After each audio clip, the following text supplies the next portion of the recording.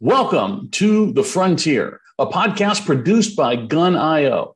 Today, my guest is the developer relations team. This is the team that's responsible for taking the job ads that customers come in with and matching them up with developers. And today, my goal is to give a little peek behind the curtain on how that process works. But before we do that, let's let each of the members introduce their team. David, introduce yourself. Hey, my name is David, and I'm Director of Developer Relations here at Gun.io. And when I'm having fun doing coding stuff, I usually do AWS modern web applications, usually using Python on the back end and React on the front end. Very cool. Francois, tell us a little bit about yourself. Hello, I'm Francois. I've been with the team for only a week. And when I'm not working on Gun.io, I focus on architecture on the front-end side from the JavaScript ecosystem. And I'm also focused on management. Very cool. Jason, tell us a little bit about yourself. I'm Jason. I started when Francois started. And I guess my favorite stack is .NET stack, really, AWS. Very cool. Okay. Carl, tell us a little bit about yourself. Yes, my name is Carl. I've been with this group since December, a couple months now. My background is in development, mostly a Java stack. And it's been a very interesting time working here. Very cool. I did Java way back in the day, but my therapist says I don't have to talk about that anymore. So, no. Ben, tell us a little bit about yourself. Hey, sure. My name is Ben. I'm a solutions architect, technical team lead, agile advocate for most teams. And I like working on the web stack, single page applications, APIs in the cloud, things like that. And I'm glad to be here. I'm really happy to be part of this team making a change. Very cool. And I did not ask you how to pronounce your name, so I'm just going to wing it and hope I get it right. Julio? Did I say that right? I'm from Brazil, and there we say Julio, but I'm totally fine with Julio, so no problem. Judo. Okay. No, I'll try to pronounce it that way. Cool, okay. Cool. Tell us a little bit about yourself. Yeah, so I am also new to the team. I've been around for only 1 week as well. And when I'm not doing this talent advocate stuff, I am a lead engineer in another company, and I am also on the Java side of the spectrum. Still can do it, but most of the time recently I'm doing more like management and solutions architecture too. Yeah. You've been promoted up and bumped up the line. That's your punishment for doing your job well. Christian, bring us home. Tell us a little bit about yourself. All right. I'm kind of an oddball here. I'm a research engineer, and my stack is pretty fluid. I shift between prototyping work and research on security and distributed systems. Nice. I use a lot of plain JavaScript, Node.js, Rust, Clojure on the JVM. So I feel you guys on that one. Mm-hmm. And recently I've been working a lot with dgraph and Elasticsearch, CouchDB, and some embedded things like LevelDB and SLED. And on the front end, I like Svelte and Tailwind the best. Tailwind, yes. Now, Christian, you're into security. Maybe you can help me with this problem. Can you help me reset my password on Gun? No, I'm kidding. Always love playing that joke. Anyhow, I'm the only one, but I love that. Okay, so I'm going to throw this question out. And like I have told you before, if nobody answers, I'm just going to start calling on people. Your job is to read and understand what a customer is looking for to build their next product, and then match the developers up based on the developer's profile that we build on the Gun.io platform. What is the number one metric that you're looking for when you select a candidate for a position? Of course, that it's interesting to try to put it in just a single metric, because when I'm looking at things, I'm looking at lots of different dimensions, right? So it depends on what the job is looking for. Let's say we're looking for someone more senior. Of course, the years of experience is going to play huge difference in there. But there's always the other dimensions you're looking for, what kind of background they worked with, what kind of jobs they've done before, what kind of, even if there's some industries that they already are similar to what the client is looking for. We try to create the perfect match on different dimensions. I would say the one metric is kind of difficult. It's more of a putting together a lot of different metrics and trying to create the best match score, I'd say. On my head, it's kind of difficult to try to explain everything that you're looking at the same place. But think about this: you create a big table of things that you're looking for and start crossing the things that, okay, this looks right, this looks right. Oh no, he or she is missing this one, but it's okay. It may be something that they can work with. So that's how I try to create something that is a perfect match for what the client's looking for. The one thing I didn't say in my opening was back when it was just David, he had to rely on me to actually help him do some of this, which is never, relying on me is never a good idea. And your answer is much better than mine on that, which was a lot of gut feeling. This person just feels like the right one. And once you started looking at and making rubrics of we do this and we do this and we do this, I started to understand why my gut feelings were like that. But that was a lot of how I went about it. Anybody else want to chime in? Yeah, Kyle, I wanted to kind of expand on what you were saying. It's a combination of what Davide was saying and what you're saying. Like that gut feeling thing is also something that I tend to use. Like what I'd like to do is have that conversation if possible. Like when it's possible to have a conversation with somebody and understand their personality, right? Because a lot of times that interview process is based on that. It's about that fit. Right. That sometimes somebody might not fit technically. They might have a little, might not really have that technical, all the technical expertise that a client might be looking for, but they fit the client's culture. They fit the client feels comfortable working with that person. And I think that's one of those metrics. We don't always have the option to see that or to use that. Mm-hmm. But when I have the option to do that, I like to use that as one of the higher priorities. That's that gut feeling thing you were talking about, where you kind of, you see this person has excitement and how he or she talks about their technology or their profession and what they do, that they're communicating in a way that's positive and things like that, that lets you know that the client would be comfortable working with a person like that. And if we're talking about just like the hard side, the hard skills, like one thing that I look for is some level of consistency over time, right? Which is why on our platform, we have that resume view. Right, we have our work history, and we're putting an emphasis on our work history where we can see some clients can see consistency over time of the technologies that someone's used, what they've done with that technology, and how they've grown over time. I think that's like that for me. That's one of the things that I try to look for sometimes to know that this person has really had some solid experience. That's valid. Yeah. Anybody else want to chime in?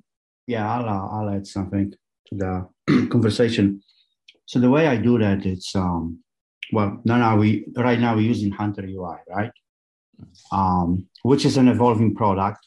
There's quite a bit of shortcomings and whatnot, okay? So I already had a conversation with the product owner for that and made a few suggestions. But in my opinion, Hunter UI is crucial for TTA.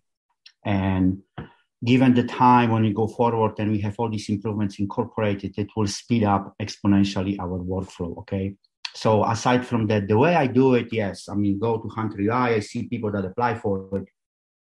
Now, to have an idea of who these guys are, you have to click on each one, single one individually, gather the information. The way I really like doing that, my first take is I look at notes. Is there any negative comments in there? If it is, it's a red flag, okay? If it's not, comments are great.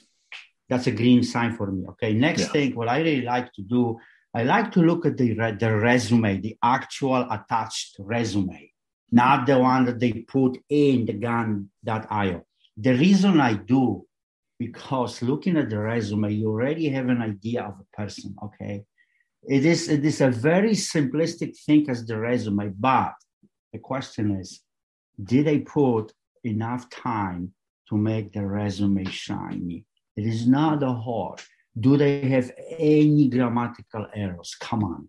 If you put a freaking resume out the world and you have grammatical errors, dude, come on. It means when you're going to come to my company, write the code, your code is going to suck. It is a reality. I know that. It is not that hard. All you have to do is install a Grammarly free Grammarly, plugin, and it will get rid of all these errors for you. Simple enough, okay? So that's a first sign for me, okay? And I know if it's there because I have Grammarly everywhere on my Mac. So, well, the second thing is, yes, I mean, it's not like I create a matrix. I tend to remember if I go through a job description, I read what they want, then I look at, the skills they know. I'm very visual.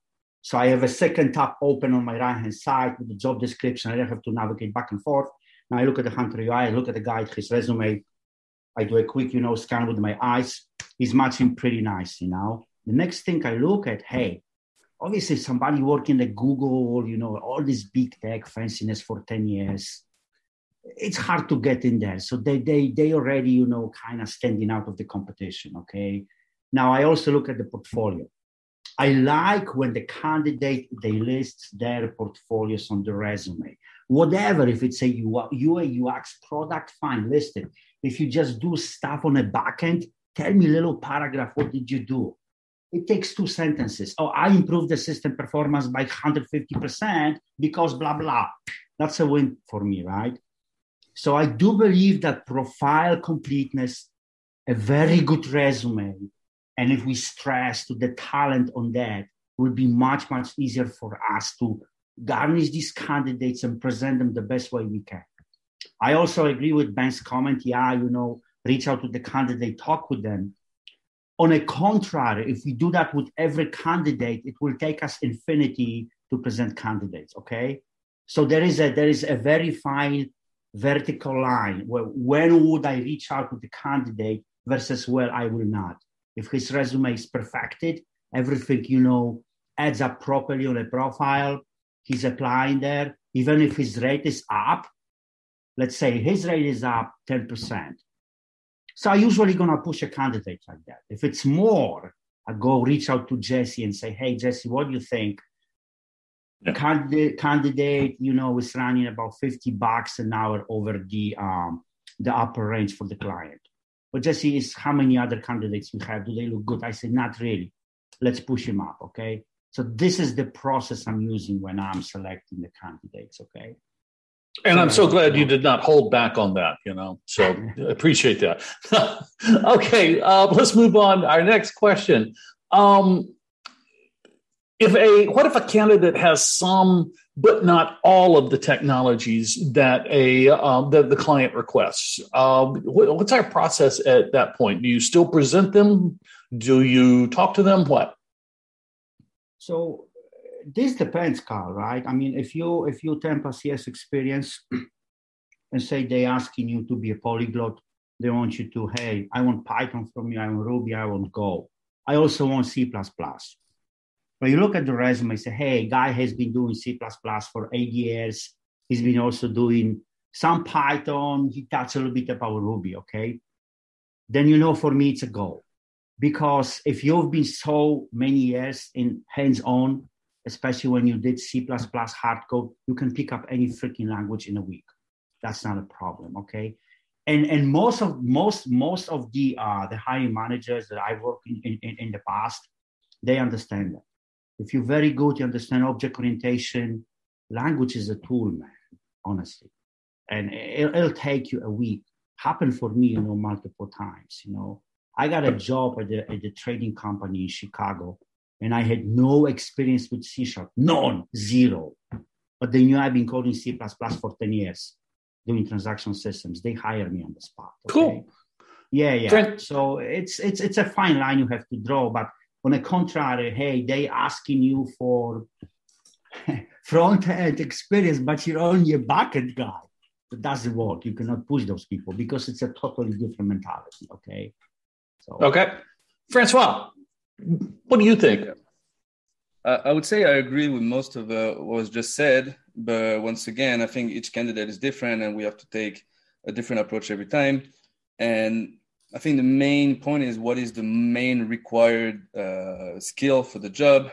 And even if somebody that has 10 years of experience can pick up another language in a week, it's true. But there are also an increasing number of different frameworks, different approaches to the way we develop the web.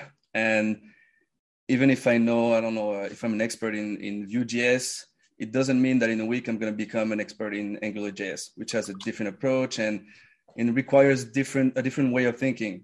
So I guess if it's a secondary skill required, experience is going to be enough to push a candidate. If not, I'm always going to go for the face-to-face interview with the candidate, because like what was said, the energy and the way the candidate is what's the most important for me. Definitely. Good point. Anybody else want to chime in? Yeah, I pretty much completely agree with what was just said. I mean, there's like a primary technology that's being requested generally. There might be like a few different technologies that are like a primary skill. For those, I pretty much see that as kind of like a mandate. For like secondary skills, then I'm a little bit more lenient on that. I mean, like was said previously, if you're a good C# developer or C++ developer, you can pick up other things that are object oriented fairly easily. So I mean, I look at the primary, and the primary is kind of, you have to have that. Secondary, it may or may not be important. It kind of depends on the other experience that they have. Yeah. Yeah. And I've actually had to talk to Jesse if the client has requested several primaries. I'm like, can we narrow it down to one must have, and then the rest of them are really nice to have? Because sometimes the client can be so specific. You got to be a carpenter that is capable of using a purple hammer. At that point, you're just kind of out there. So, hey, I skipped one, and I want to go back to it because Zbigniew talked about resume. And in our platform, which is what we use, we have a view of your candidate profile, you, the audience, that includes several pieces that nobody else can see. But one of those is we can see your work history. And I think that's available to everybody. But we're focusing on that over the resume these days. Given that, and understanding that Zbignew's already said it is important to him, what are the rest of y'all? Is resume important these days, or is the work history more important? And Carl, you're raising your hand, so speak up. Yeah, so to me, they're both important, but most important to me is the resume, because it's always going to be there. People, if there's anything they're going to review, it's going to be that resume. And also, you can use the resume to find some insight information, not only on the skill set, but also on the accomplishments of the candidate. I think that's very important. So I feel that is really what's the most important to me is that resume. When you don't have that, then certainly you want to reach out to the candidate. And also, let's not forget that the client may not be perfect in what they need. And sometimes you do need to go back to the client and sort of get some more feedback, get some more information as to what their needs really are. Sometimes they'll just put something just to fill in, the spot. And it may not be quite clear what they're looking for. So most recently, we were working on making sure that those are well specified. But yes, resumes are very important, and I'm not really in Brazil. Yeah. Okay. Can I add one more thing, Carl? Sure. So one of the ideas I had a conversation one time with David. I said, since we're growing, maybe we can look at partnering with the resume writing services. You can have your resume redone for $200-300, depending on your budget. I'm going to tell you quickly, I had mine redone. I hired a company. I think it was a year ago, because my resume, I wrote it. Okay, I'm not a writer. I paid them $600. They did my profile on LinkedIn. They did my resume. After I published it, I could not get rid of the calls and messages on LinkedIn. I would be getting 6 to 7, requests every day. It makes a freaking difference. So if we can do that, not only we can bring extra revenue, the candidates could possibly get a discounted rates. And, with that, the resume would be perfected. You cannot honestly write a fantastic resume if you're a coder. You cannot. Trust me. I've tried it many times. You need a real writer to do that for you. That's it. That's how it works. That's my 5 cents in here. It's basically talking about investment, right?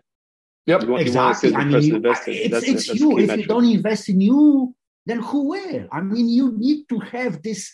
The resume is just presenting you to the outside world. And I can tell you, I've worked with many hiring managers. They pay close attention to the resume. Their span is 3 seconds or 5. If the resume is trash, they just put it in a trash can. It makes a difference. I'm going to call you Julio because I've forgotten your name already. You raised your hand. You've got something to say, and pronounce your name again for me. I work with a Spanish company. I'm totally used to Julio. Okay, but that's fine. Go ahead. Don't worry. So what I would say, my take on this question, I think it kind of sums up also to the previous question. And the answer would be pretty much that's why we exist as talent advocates. So we're here to gather all the information possible, because some candidates, they will be able to present themselves better on the resume.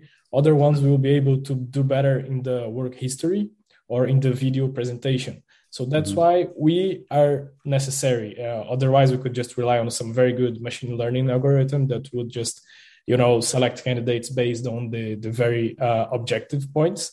But there is also the subjective part. So we all have strong technical backgrounds. So we have lived with different people, different developers. Then we can look at some resumes, some information, and be able to try to understand a little bit more than what we're just reading or listening.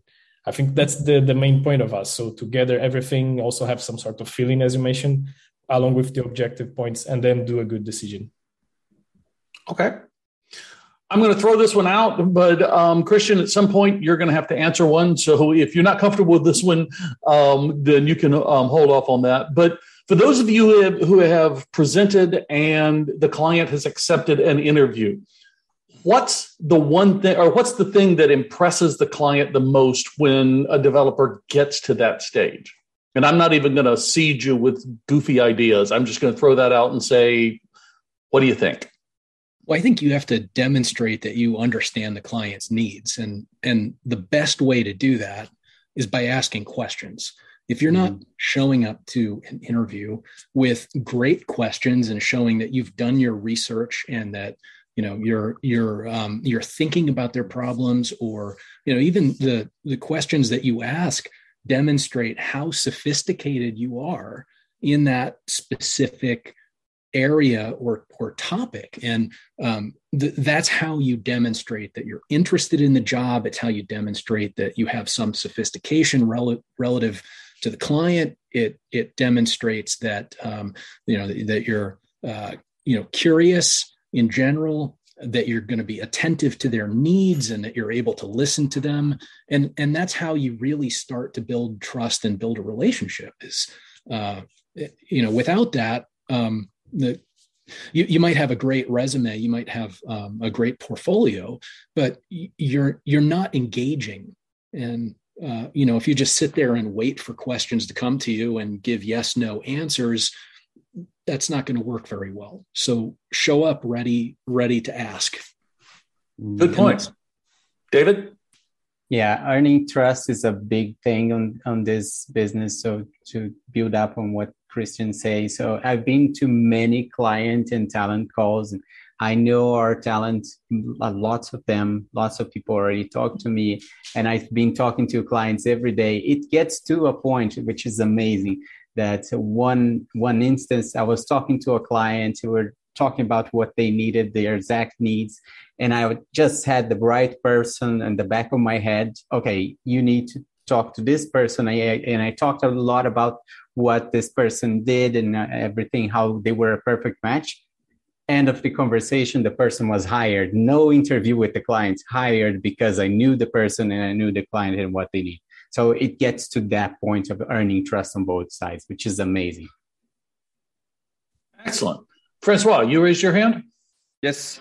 If I can give another perspective, because I'm pretty new with Gun and I spent most of my career on the other side, on the client side, and I was hiring. Mm-hmm. And I spent a lot of time dealing with companies like Gun.io, companies that were sending me candidates. And my point of view as an ex-client, I would say, is that the most important part, and that's also why I joined Gun.io, is that technical approach to the hiring process. A lot of hiring companies send profiles that are sent by salespeople that have no idea what the profile is, what the person is capable of.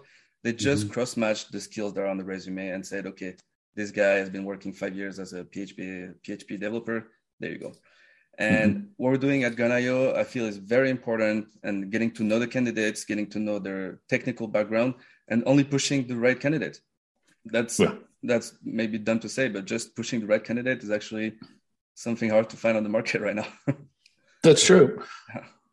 I've actually been a hiring manager as well and been in that position, Francois. And there was a time where, and I'm not going to mention the recruiter's name, but there were a major recruiting outfit here in the U.S. where I would say, I'm building a job application, and they would do a keyword match on resumes and just start sending them to me. I'd get JavaScript developers. I would get developers that have I don't do Java on their resume. And because you're right, they're the people that are talking to me are not technical. And that is one of the things I love about Gun. Anybody else before we close this one out? Yeah, so I think there is one key element here that we actually spend a lot of time on, and that's the presentation statement to the client. Mm-hmm. It really does need to be very compelling in order to get their attention about the candidate. And in order for you to be compelling, you have to really do your research on the client, on the talent side. Yeah. Mm-hmm. You really gotta, try and get that insight, that would give them that extra punch for that particular individual. So I think that's a very important element. That's a good point. When we present somebody to a client, we give the client a statement, and this is why we think they are. And I was surprised. Number one, at the time it actually took to locate them. I went in and, and thinking, David's nuts. This is, I can knock 20 of these out in an hour and be done with it. And if I could get through 4 job requests an hour and present 4 good clients, I would be, to me, that was just a stellar effort on my part, because it takes a lot of time. You do have to research that, the client, and look at all the candidates and find the one, and then figure out why that's the one and everything. And it's a lot more difficult than it sounds. So, okay. Hey, go ahead. I just wanted to just a small comment. I think that you can consider it like as a team effort, right? Where the team is the client, us, and the candidate are acting as a team, because we need the candidate's help to provide us with the right information and the clear information so that we can present them correctly and accurately, right? And we need the client's help to know exactly what they need and what their needs are, and what they think they need, what they really need, right? What they're really looking for. And then we with their help, we can put these things together and we can be more successful, right? Yeah. Very true. Carl, still have time? Yep, go ahead. Again, I'm going to revert back to Hunter UI, okay? And I do believe this is crucial for us. We have to push on product, okay? And the reason being is, think of a Hunter UI as a proxy between us and client. Now, when I present a talent, and in my opinion, he's really good. He's a fantastic portfolio. He has a very strong work history. But then, I'm finding out, hey, they didn't even interview him, okay? Now, tell me why. I don't know why. So if they have access, let's say, to a system where they can put, a little bit more comments, this is because blah, blah, blah, maybe communication skill is not there, something not, aiding up for me, then I can read through it. I can make my own notes. Then, I can get better. But I don't see those comments. That glue between the clients and us is not there yet. And I think it's very crucial, okay? We are technology people. We understand technology to the level that we have hands-on. So, okay, in my opinion, if the client could come back, put a few comments, this means our process could improve dramatically. Okay, that is what's missing, in my opinion. Mm-hmm. And just so the audience knows, Hunter UI is what we call our interface that we use to combine clients and developers. And we have a custom UI, a custom view of the Gun app that is only available to us. And we just refer to it as Hunter AI or Hunter UI. Okay, next question. What's the... I phrased this wrong. What's the worst thing you've ever had a developer do during an interview? And I don't mean, bad. I'm more looking for bad, funny type thing, or this is a deal killer type thing. And you just had to go, oh no. And Christian, why don't we start off with you on this one? Oh, well, this might be too bad relative to what you're thinking, but a few weeks ago, I actually had someone in an interview straight up lie to my face about their education and experience. And their story didn't quite add up. And I've been around a lot of academics. And so I started asking questions about education. It became, it was like so what was the topic of your thesis? Complete silence. That kind of thing is really, really jarring because almost no one does it. I think sometimes people exaggerate a little bit, and there's being overconfident is not a crime or a mortal sin, right? But that one really caught me off guard because I don't think anyone has ever done that before, and so it's a major trust thing, right? Like if you're stretching beyond the truth and somebody notices that, it's going to go really poorly for you in the future. Yeah. Wow. I remember the discussion we had in the Slack channel on that. And my first response to that in my head was, somebody actually does that? I mean, in all my years, and I've hired a lot of developers, but I've never had anybody just flat out lie to me. Yeah, I've had developers tell me they're the best Java developer ever walked the earth, but, we all kind of fudge things. Yeah, usually developers are terrible at selling themselves. And so if they're too polished and everything is too good, that's kind of a bad sign. Like, that actually hurt me afterward for a couple of days. I was really sore about it. Yeah. Okay. So folks, don't lie. Lying's bad. Okay. David, what you got? Yeah. Also, I'd say, not everyone is happy every day and with a nice smile and everything, but don't show up to an interview with that low energy and not excited about what you're talking about, showing no interest about yourself. I'm asking you, tell me about yourself. You should be excited to tell me all the nice things you've done throughout your career. And you start, okay, I've done this, and that. And man, it's mortifying. I can't remember the number of times I told to our talents and like this, please, when you're showing up to an interview with one of our clients, try to pick the best day that you're feeling more energetic. If it's, I don't know, a Friday or something like that, because it makes a complete difference to feel the kind of energy that you're putting in and the interest that you're putting into that job. So the worst thing for me is someone showing up and just like feeling like it's the worst day of their life. And it's happened a couple of times already. Wow. That's rough. Yeah, adding to that, sorry, Kyle, I don't mean to go ahead. cut you off. But adding to that, it's like, this is one of the things that I feel is important about what we do as technical talent advocates, is that we're advocates for them, right? For the talent, for the different, not just developers, but we don't just deal with developers. We're also dealing with technical leads and project managers and things like that. But sometimes you don't really have that skill set of the ability or the comfort, with video interviews and things like that. What's happening today. And they have the skill set, the technical skill set. So we got the Cantina, we got all these different tools set up that we're here to help. Yeah. And a lot of times we offer that. A lot of times we end up offering not just help about how you fix your resume and how you put out your profile, but how you present yourself. Like, don't wear pajamas when you go into an interview. Get the lighting right, fix up your camera a little bit, make sure you have a good intent. Just the simple little things, but sometimes people just kind of don't realize that these little things need to be attended to. Yeah. And we're not judging. It's not a judgment thing. It's that we want to succeed. We want to help people to succeed. That's the point.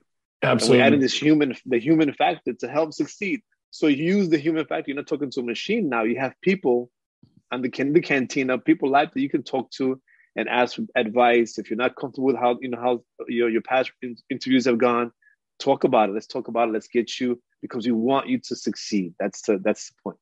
Yep. Excellent point. And, you don't have to do lighting. Like, I spent time figuring out the right lights there, and I've got lights in front of me and all of this. You don't have to spend 15 minutes tweaking lighting. But if all you've got is a laptop and your camera's on your laptop and you're in a dark room, bring up a white screen on your laptop and just leave it there. That'll give enough light so that you look presentable, and that's all people are looking for. They don't want to be talking.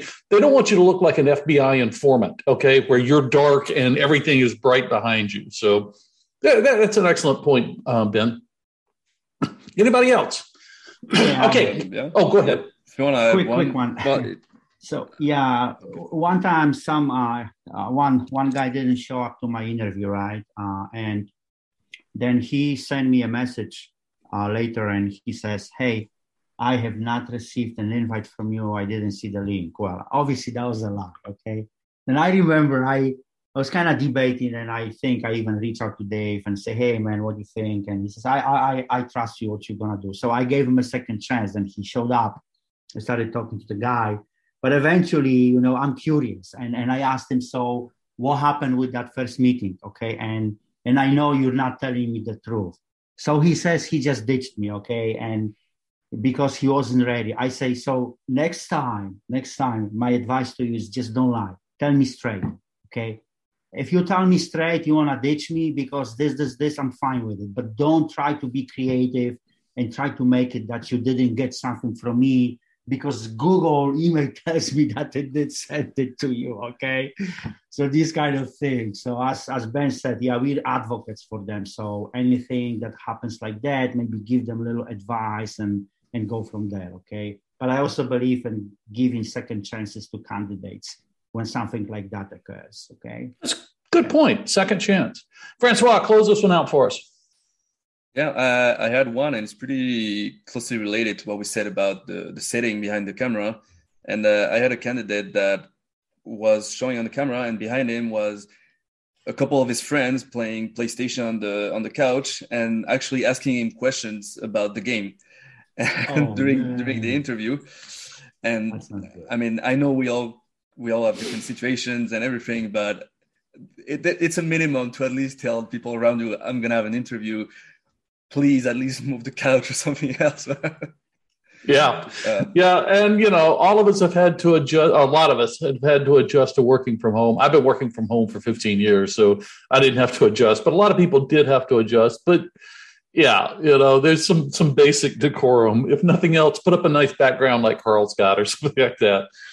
Hey, okay, let's balance this out, okay? Without naming any names of clients or developers, tell me about one interview that you've conducted where you really thought the developer just knocked it out of the park when in the interview. They just did so good. And Carl, since you're on the beach, go ahead, kick us off.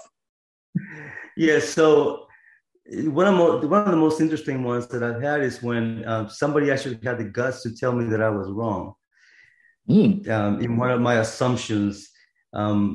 And so I actually really enjoyed the finesse and how he elaborated on his disagreement with me. And so I think that really stood out because it shows character and it shows knowledge, right? I wouldn't purposely throw in something because I actually think that it's kind of a negative thing on my part to do that just to find out. I do want him to feel comfortable with me, but every once in a while, you'll get behind on something over time, or you get these cute little questions you throw in and it just gets out of date, for instance. And so I really do appreciate that they correct me and that they feel comfortable doing that. And at the same time, how they manage it is important. Very good. Somebody else. Yeah, I can quickly tell about the recent experience that I had. I was interviewing for a senior Java developer, engineer, whatever role. And then I had a next candidate who was a lady, and she did like so well and put so much effort into explaining every little detail of what she had done before, of her previous experiences. It felt a lot like she was, how do I put this? I think women sometimes in our environment, they have to prove themselves more than we do. And sometimes they don't really understand how good they can be because there's this kind of, I don't know. So at the end, I told HR, I said, look, I don't think she did well for senior software engineer. I think she's perfect for a leading position because she did very well. She was very humble all the time. She had such great experiences, but still saying in a very nice tone, you know, not being arrogant at all. So the attitude is also really important. Very good. Excellent. Okay, next question. Throwing it out to whoever wants to answer. What's the most unusual role that you've worked on? Being a TTA. TTA is DevRel for those of you who don't know. Internally, our team is known as TTA. Yes, it's technical talent advocate. Yep. In some ways, you're switching roles, right? You know, you like I've been in the industry for over 30 years, and you know, I've been on both sides of the table. But here, I'm actually an advocate, right? And in a sort of a thin line between, you know, just choosing anyone versus choosing the perfect candidate for this particular job, and you know, getting all the requirements just right from the client is also something that we need to work hard on and make sure that that's pretty much in there. So so I'm actually trying to be honest here. There is I'm here as a way to sort of pay back to my industry, and there's a lot to learn, and so here we are trying to do that. Very cool. Julio? Yeah, so I joined computer science at 17, and I've always pretty much doing something related to IT, software development. So I've been a teacher, I've been back-end, I've been front-end, I've been a manager. But there was a year when I thought I would like to do something different. And then I became a franchising owner for this advertising industries.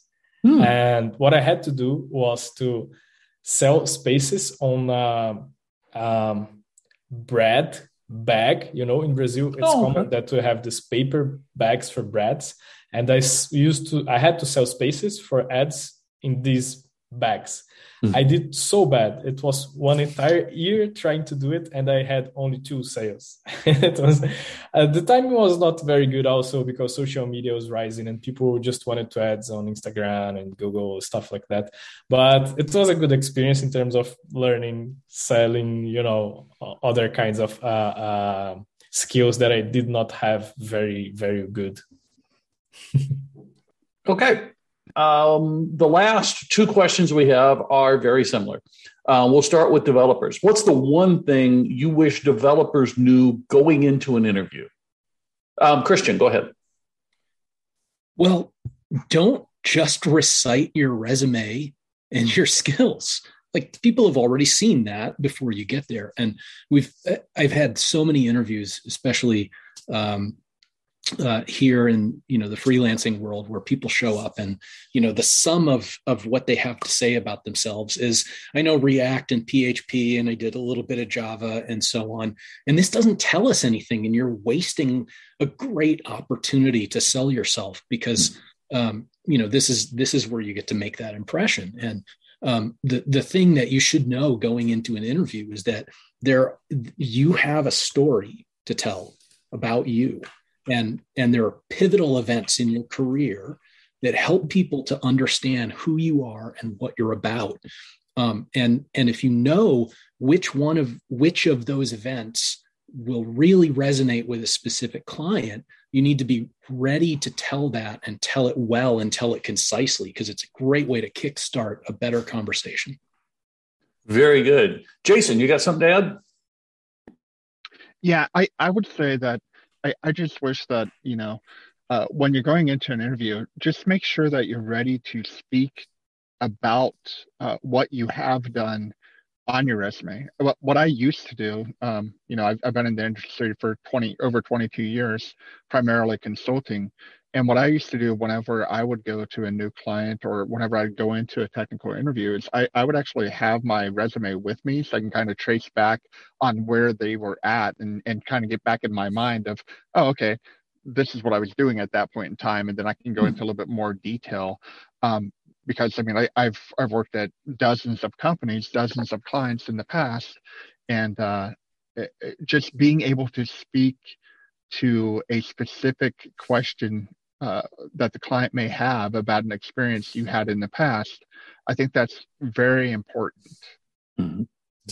Very good. Ben, what you got to add? Yeah, I think it's also around what Christian said and what Jason said, is to understand that you're talking to people, right? You're going to be talking to people, and they're humans just like you. They want to hear your story. They want to know who you are. It isn't always all about the tech, right? Mm-hmm. It's not always all about the tech. You want to be able to speak to what you've done intelligently and concisely, and maybe even give references to what the client specific problem or goals might be, right? Mm-hmm. But a lot of that conversation, a lot of that process is around the dialogue, the human factor, right? And a lot of it will come. It hurts sometimes because I know that a lot of times candidates are not used to that. And in today's day and age that we're doing these video interviews, sometimes clients are really sensitive about that because you have to on a day-to-day be on some video calls and communicating with people more so even than it might have been in a live face-to-face environment where you might be able to close yourself off in a room or a cubicle, do some work, and nobody will bother you. Yeah. But today there's more sensitivity about that communication factor, the ability to communicate ideas and communicate things. So understand that you're coming into an interview, you're talking to people, right? And they want to hear who you are. Most of the time we've done some groundwork beforehand to kind of help out, some prep work beforehand to help out. But understand you're talking to people. You want to be able to speak to the technology, but understand you're talking to people and take that into consideration, right? Yeah, and I'm going to close this question out. I want to follow on with what Christian said in that, no, you don't just read your resume because the client's already done that.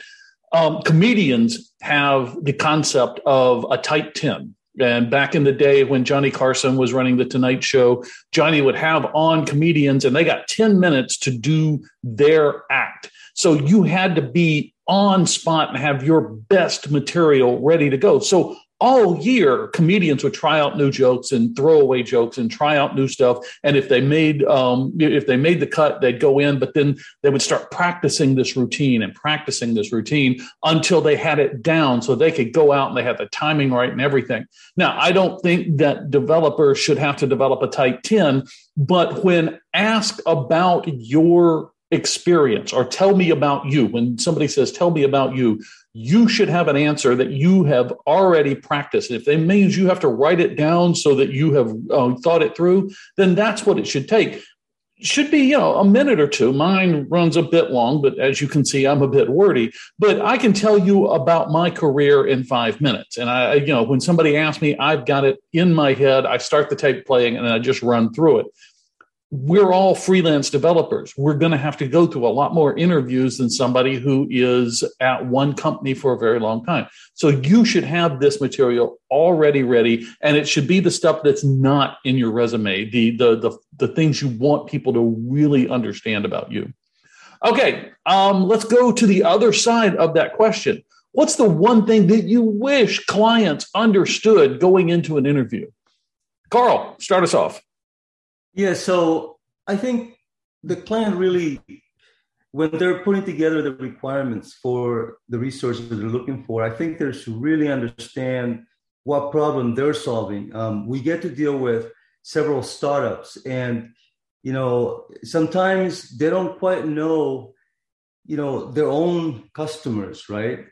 And so to me, that needs to be known just even before they talk to us.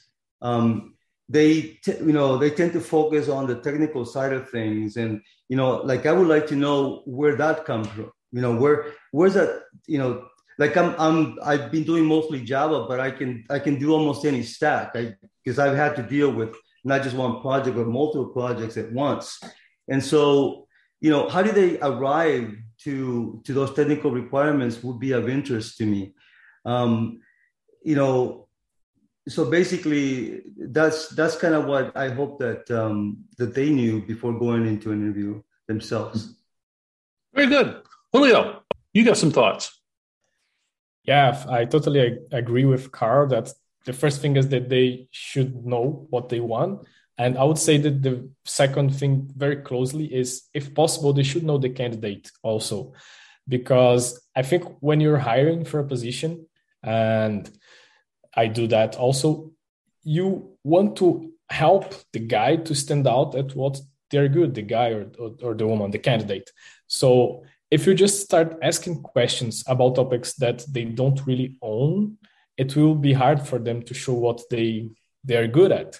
And the client should know that they will not find the perfect candidate that has all the qualifying technical stuff. So they have to look for other stuff along. And the best way to do that is to let the candidate talk about what they know. So you will learn the soft skills that they have. You will learn what they know that is similar to what you need and that you can also absorb. That would be my take on this. Very good. Christian, you got some thoughts? Yeah. I would really like for clients to know that developers are not salespeople. They're not usually good at selling themselves. And so when someone comes across your desk and they don't fit the unicorn that you have in your mind, don't just, push it away into the dustbin. Take a little extra time and turn a couple of pages in that book and see what's there, and maybe be more willing to talk to them and ask questions, because there's a lot of great talent that's just, you have a different culture between, unless the client is also a developer, in which case they should have an easier time of it. But if they're not, it's really hard to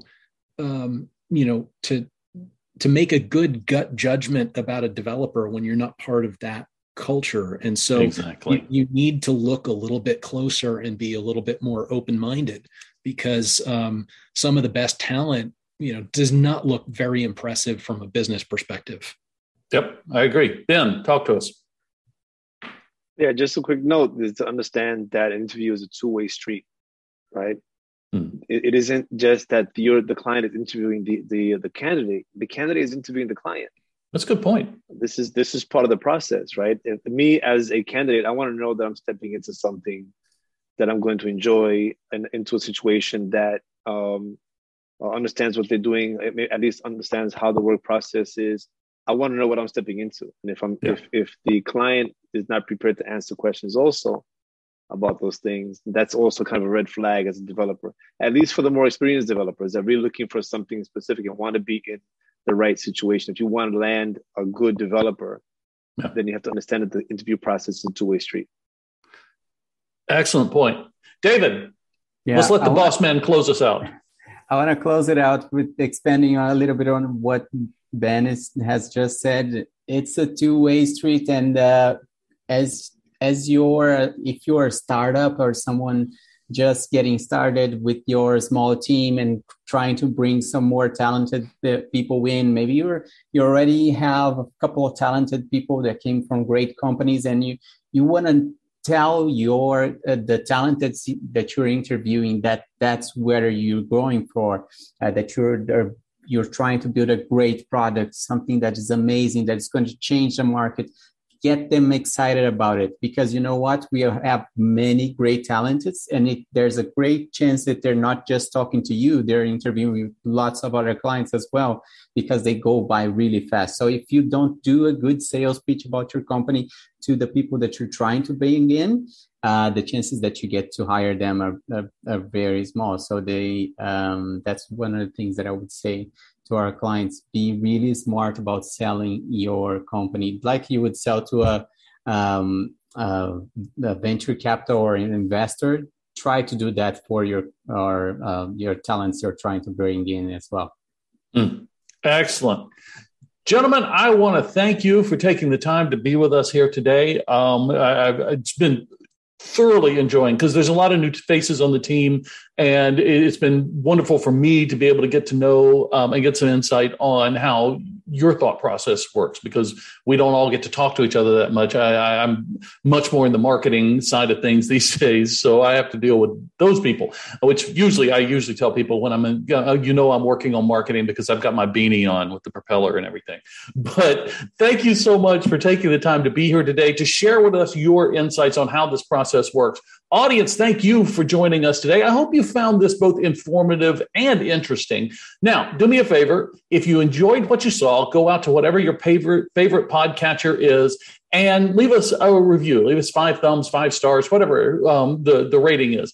If there was something that we can do better, please drop me an email, cal@gun.io. I'd love to hear from you and love to be able to make this podcast more meaningful to you. Thank you so much. We'll see you right here next week on The Frontier. Thanks for listening to the Frontier podcast produced by Gun.io. We're the only freelancing platform where engineers actually go to hire other engineers. If you want to learn more about how to hire or freelance with us, head over to Gun.io and get in touch. Let us know you heard the podcast, and we'll pay for your first 10 hours with a kick-ass engineer.